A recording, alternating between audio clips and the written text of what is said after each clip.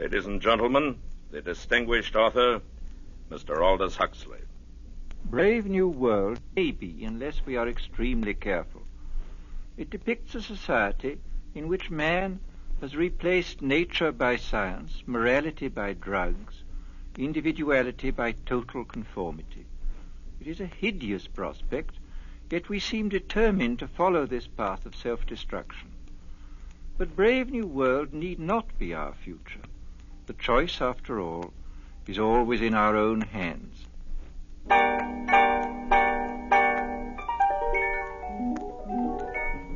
CBS Radio, a division of the Columbia Broadcasting System, and its 217 affiliated stations present the CBS Radio Workshop, radio's distinguished series dedicated to man's imagination, the theater of the mind.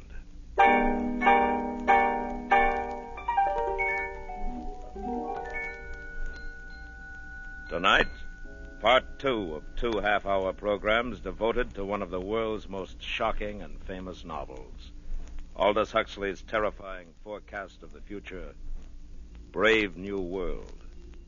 And we are proud to once again have Mr. Huxley as our narrator. Original music is composed and conducted by Bernard Herrmann.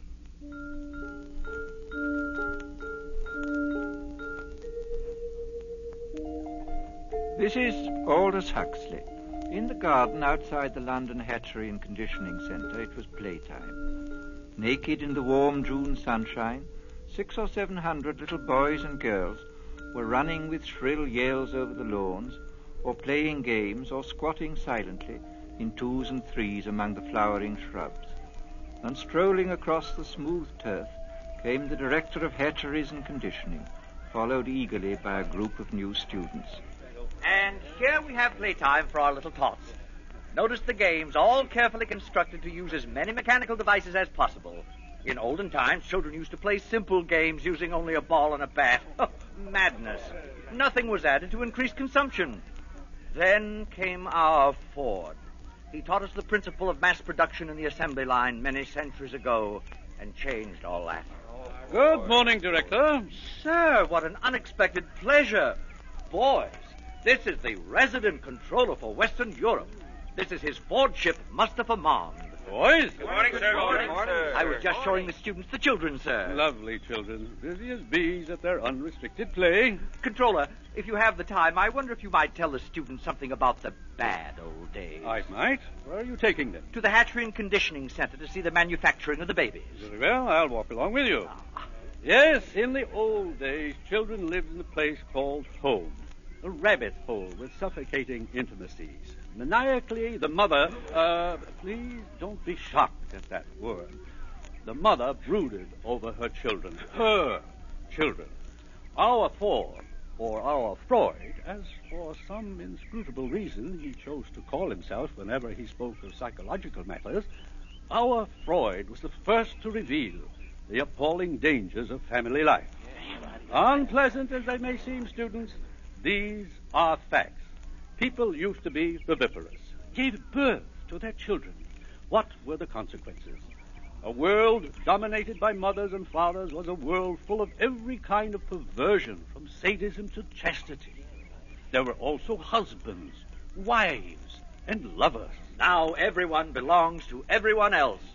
Thank Ford for progress. Yes, thank Ford. Actually, we still preserve a few outmoded ethics of pre-stable societies in our savage reservations. Did you ever visit a reservation, Director? Yes, I once went to look at the savages in New Mexico. Well, that must have been 25 years ago.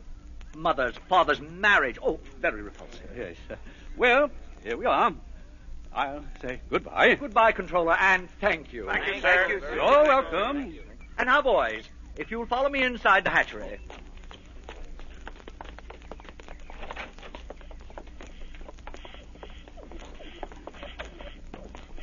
And here we are, a hive of activity. Alpha's superintending, Beta's doing the skilled work, Gamma's in green, busy at routine jobs, and Delta's in khaki, incapable of doing anything except sweeping the floor. Every member of society perfectly content to belong to his predestined caste. Except for a few criminal exceptions, which reminds me, One of those criminal exceptions is meeting us here at 11. An Alpha Plus, no less. Mr. Bernard Marks. What has he done, sir? What has he done? He refuses to participate in mechanical sports. He is lax. Here he comes now. Good morning, Director. Mr. Marks. You and Lenina Crown returned from the Savage Reservation last night, I understand. Yes, sir. We visited some of the places you told me about last week, Director. In fact, we Silence. met... Your attention, please. Everyone step this way. If I have interrupted your labors, it is because a painful duty constrains me. This man who stands before you, this Alpha Plus, the highest level of society, has grossly betrayed the trust imposed in him by his heretical views on sports and Soma, by his scandalous refusal to be promiscuous. He has proved himself an enemy of society, a subverter, ladies and gentlemen, of all order and stability, a conspirator against civilization itself. For this reason, I am ordering his immediate transference to a subcenter of the lowest order. In Iceland, he will have small opportunity to lead others astray by his unfordly example. Bernard Marks, can you show any reason why I should not now execute the judgment passed upon you? Yes, I can. What did you say? You told me you visited the Savage Reservation 25 years ago, Director, with a young Beta Minus, I believe. You told me she was lost during a storm, and that you returned without her. I thought perhaps you'd like to see her again. Linda? Thomas! Thomas! Oh, Thomas, it's me. Don't you remember? You're Linda. Oh, I knew I'd recognize you, Thomas. You look just the same. No one ages here. Thomas, look at me. I'm Linda. Remember? Hug me. Hold me. What is the meaning of this? Who is this hag? Thomas. Oh, Thomas, it's Linda. Linda, you're Beta Minus. John, look, it's him. It's your father. Father! What's the meaning of this disgusting joke? Who is this savage and this dreadful woman? Take them away! It isn't a joke. It's absolutely true. I'm his mother, and you're the father. Father, it's me, John. I'm your son. And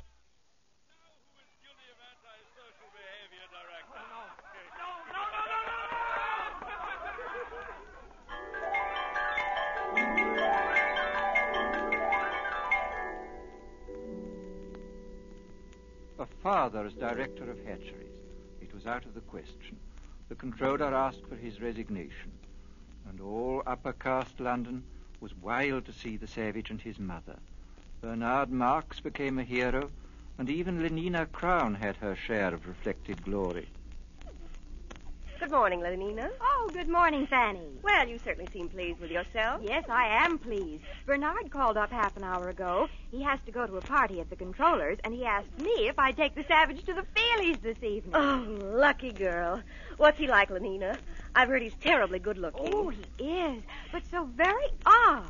In what way? Well, the day Bernard and I left the reservation, the savage came into my room. I'd taken a Soma, so I didn't notice him until suddenly I awakened, and there he was bending over me. What happened? Well, naturally, I assumed something was going to happen, but instead of that, he just ran out of the room. Well, how odd. What a terribly ungentlemanly thing to do. Doesn't he like you? Oh, I'm sure he does, so I can't make it out. And, please don't tell this to anyone, Fanny. It upsets me because I like him. I mean, I really like him. Lenina. I know it's immoral, but I just can't help myself. I do like him.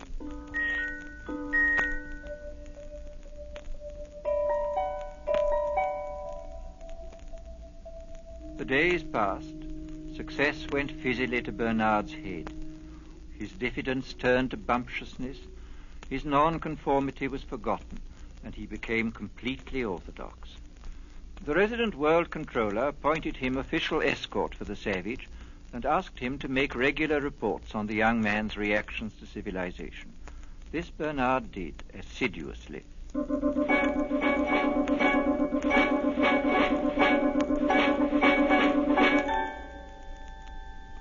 today I sent the savage to the Feelies with Lenina Crown. The feature was 3 weeks in a helicopter. Instead of holding the knobs on the chair arms, thus enabling him to experience the sensations of the lovers on the screen, the savage refused to participate. Lenina tells me he called the film vulgar and indecent.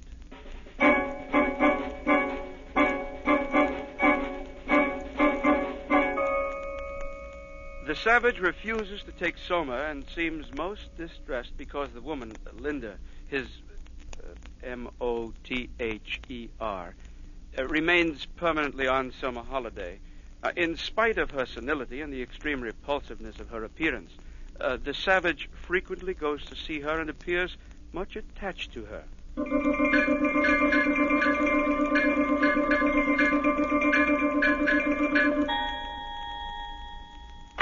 What do you mean you refuse to come down to dinner? Bernard, I'm sick. I've eaten civilization and I'm sick. Do you realize that I've invited the most important people in London tonight? The Ford Chief Justice is here. The arch community songster of Canterbury has flown in just to meet you. You've changed, Bernard. You used to feel the way I do about things. I talked to Helmholtz Watson. He says you've changed, too. I haven't. Listen, if you don't come downstairs for my dinner party, I'll be the laughingstock of London. I'll come. Just let me read this to you first. One day, many years ago, I found this book in my mother's room. One of the Indians had found it in a cave. It must be hundreds of years old. It's called The Complete Works of William Shakespeare. Oh, I've heard of him. We don't allow it. Smut. But he says all the things I feel about Lenina. Listen to this. Is there no pity sitting in the clouds that sees into the bottom of my grief? Oh, sweet my mother, cast me not away. Delay this marriage for a month, a week. Marriage? Oh, no. Bernard. Oh, marriage, that's too good, really. Bernard, stop it. And mother. Oh, sweet my mother. Oh, he's positively vulgar. You stop Wait it. till I tell Helmholtz about this. Stop it, or I'll hit you.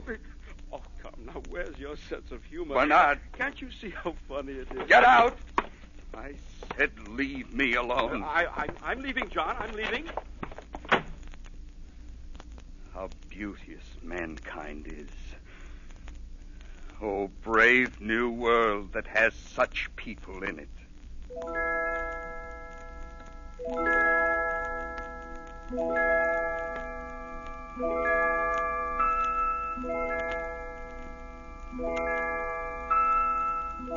The next morning, a pneumatic young girl, crisply clad in a beta-minus viscose linen suit, stood outside the door of the Savage's apartment and somewhat nervously rang the buzzer.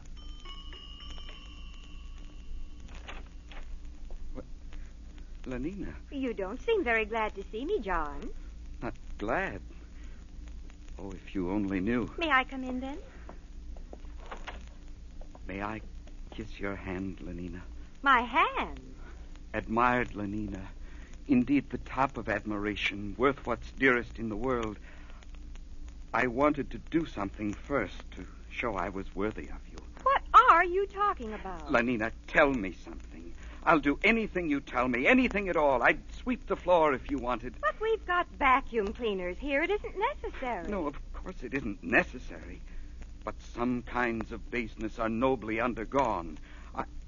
I'd like to undergo something noble, just to show you how much I love you, Lenina. Do you mean it, John? Yes, but I hadn't meant to say it, not until I... Listen, Lenina, on the reservation, people get married. Get what? For always. They make a promise to live together for always. What a disgusting idea. Answer me this question, John.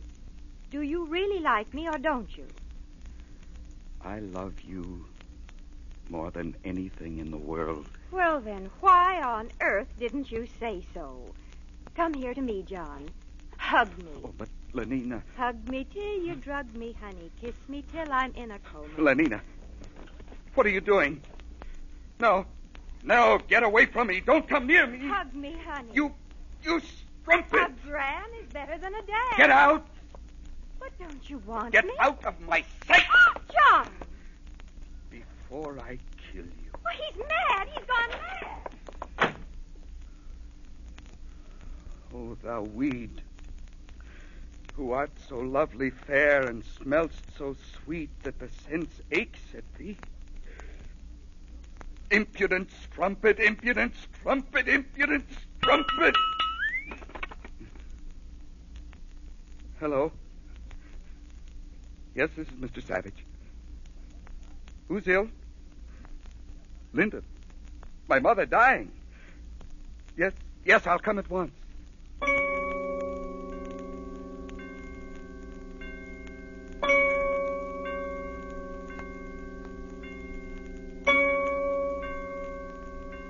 Welcome to the Park Lane Hospital for the Dying. You've come to see someone in the galloping senility ward? Yes. My mother. Oh, how vulgar. You know who I mean. Linda. Oh, yes. Room 43, bed 16. She'll be dying any minute now. This way, please. Is there any hope? Well, of course not. Or else she wouldn't have been sent here. Through these doors.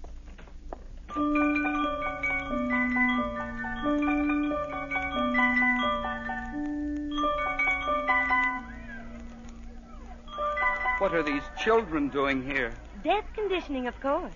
It starts at 18 months. Every tot spends 2 mornings a week in a hospital for the dying. All the best toys are kept here, and they get chocolate ice cream on death days. They learn to take dying as a matter of course. This way. Oh, here we are. Well, I must go. I've got my batch of children coming. Time for their chocolate ice cream.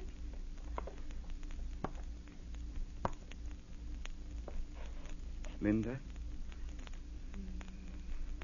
Linda, it's John. Your eyes are open, but you don't know me, do you? It's John, your son. Linda? Linda, don't you know me? Hug me till you drug me, honey. Kiss me till I'm in a coma. Linda. Linda? Oh. Mother. The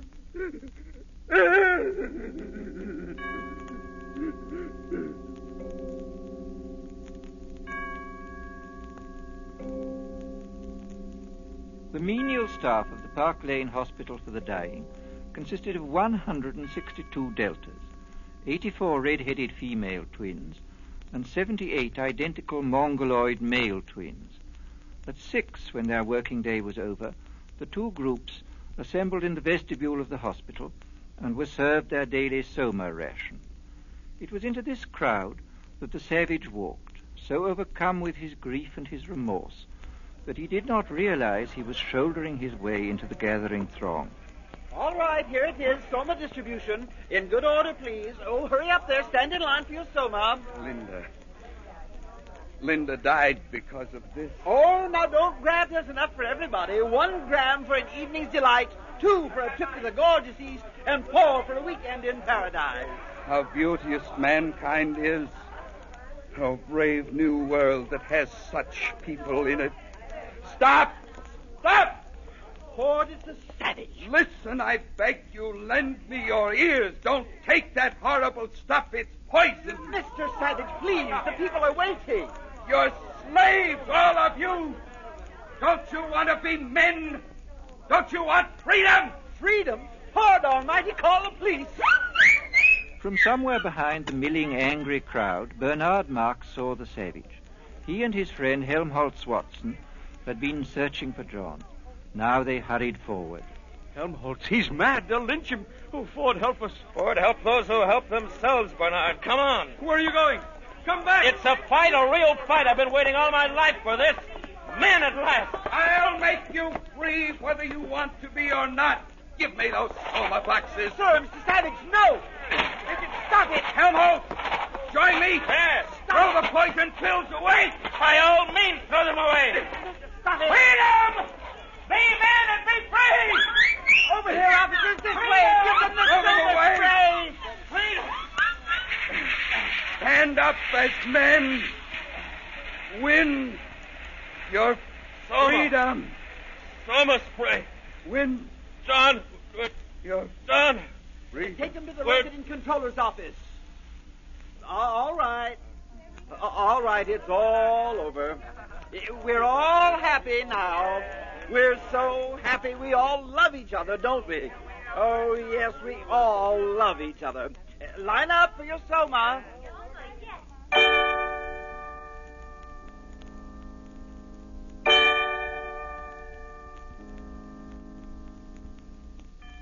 So you don't much like civilization, Mr. Savage? No, I don't. John, you're talking to the resident controller. We don't need your comments, Mr. Marks. I think civilization is horrible. And yet people are happy. They get what they want, and they never want what they can't get. They're well off, they're safe, they're never ill, they're not afraid of death, they're blissfully ignorant of passion and old age, they're plagued with no mother or father, they've got no wives or children to feel strongly about, they're so conditioned that they practically can't help behaving as they ought to behave. And you ask them to chuck this all away for liberty?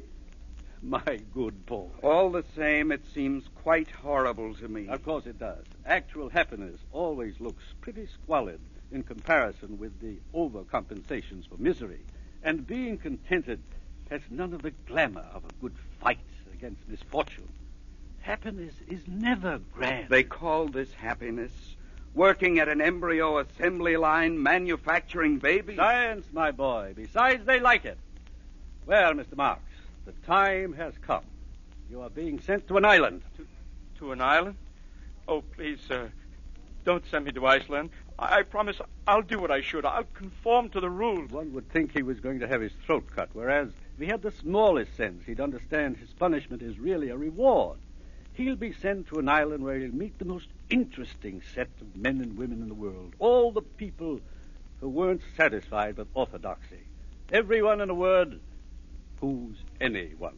Then why didn't you go to an island yourself? Because, finally, I preferred this. Sometimes I regret it. Happiness is a hard master, particularly other people's happiness. Well, gentlemen, there are many islands available. Which climate do you choose, Mr. Watson? Well, I should like a thoroughly bad climate. I think I'd write better if I had to contend with difficulties. How about the Falkland Islands? That would be fine. Good. You may leave now. You too, Mr. Marks. Goodbye, Helmholtz. Goodbye, Bernard. Goodbye, John. Goodbye, John. One more question. Of course. Where is God in this scheme of yours? It's a subject that has always had a great interest for me. You've never read this, of course, the Holy Bible, New and Old Testaments. I've got quite a few revolting old books like that here. But if you know about God, why don't you tell the people? This book is old. It's about God hundreds of years ago, not God now. But God doesn't change. Men do, though. No, my friend, call it the fault of civilization. God isn't compatible with machinery and scientific medicine and universal happiness. But when you're alone, it's natural to believe in God. When you're quite alone in the night, thinking about death. But people are never alone now. We make them hate solitude, and we arrange their lives so that it's almost impossible for them ever to have it. No solitude, no God. Is that why there's no self-denial here? No God, no reason for it? Of course. Industry and prosperity are only possible when there is no self-denial. If there were, the wheels would stop turning. But God's the reason for everything noble and fine and heroic. My dear young friend, civilization has absolutely no need for nobility or heroism. You're conditioned so that you can't help doing what you ought to do. And what you ought to do is, on the whole, so pleasant. So many of the natural impulses are allowed free play that there really aren't any temptations to resist. Anybody can be virtuous now. No temptations, no inconveniences. But I like the inconveniences. We don't. We prefer to do things comfortably. But I don't want comfort. I want God.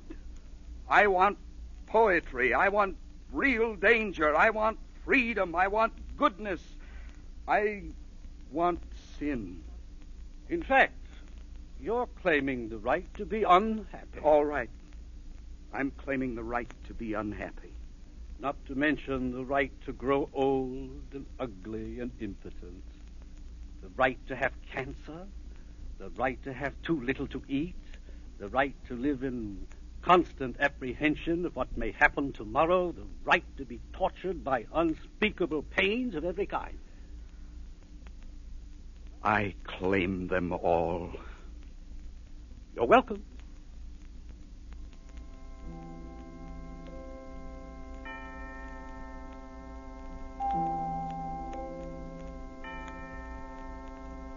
Bernard and Helmholtz left for their island, but the savage was not allowed to go with them. The controller wished to continue the experiment. 3 weeks later, the savage ran away. After some days of wandering, he took refuge in an abandoned lighthouse. But his desire for solitude was not to be fulfilled. His hiding place was discovered. There were articles in the papers. Sightseers came by the thousands. One Sunday, Lenina Crown came for a picnic with 3 of her latest boyfriends. The day after her visit, 2 young reporters came to call, hoping for an exclusive interview. The door of the lighthouse was ajar. They pushed it open and walked into a shuttered twilight.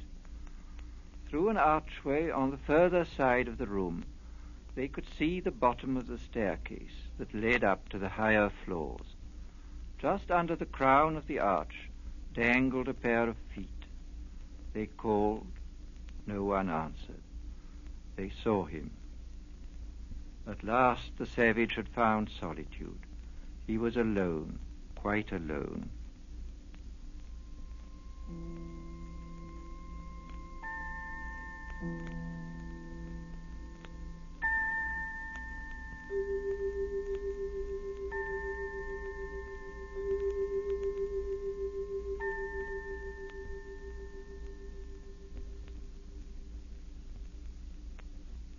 Thus concludes Brave New World by Aldous Huxley.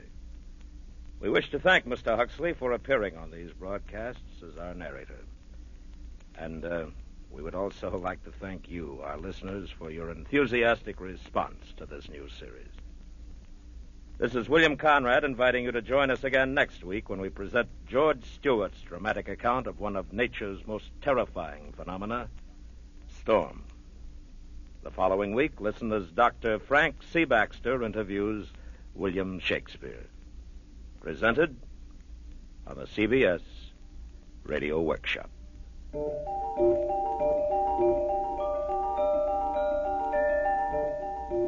CBS Radio Workshop is produced and directed by William Frug. Brave New World was adapted for radio by Mr. Frug. Featured in the cast were Joseph Kearns, Herb Butterfield, Bill Idelson, Gloria Henry, Charlotte Lawrence, Parley Bear, Dora Singleton, Jack Crucian, Vic Perrin, and Lorene Tuttle. Original music composed and conducted by Bernard Herrmann.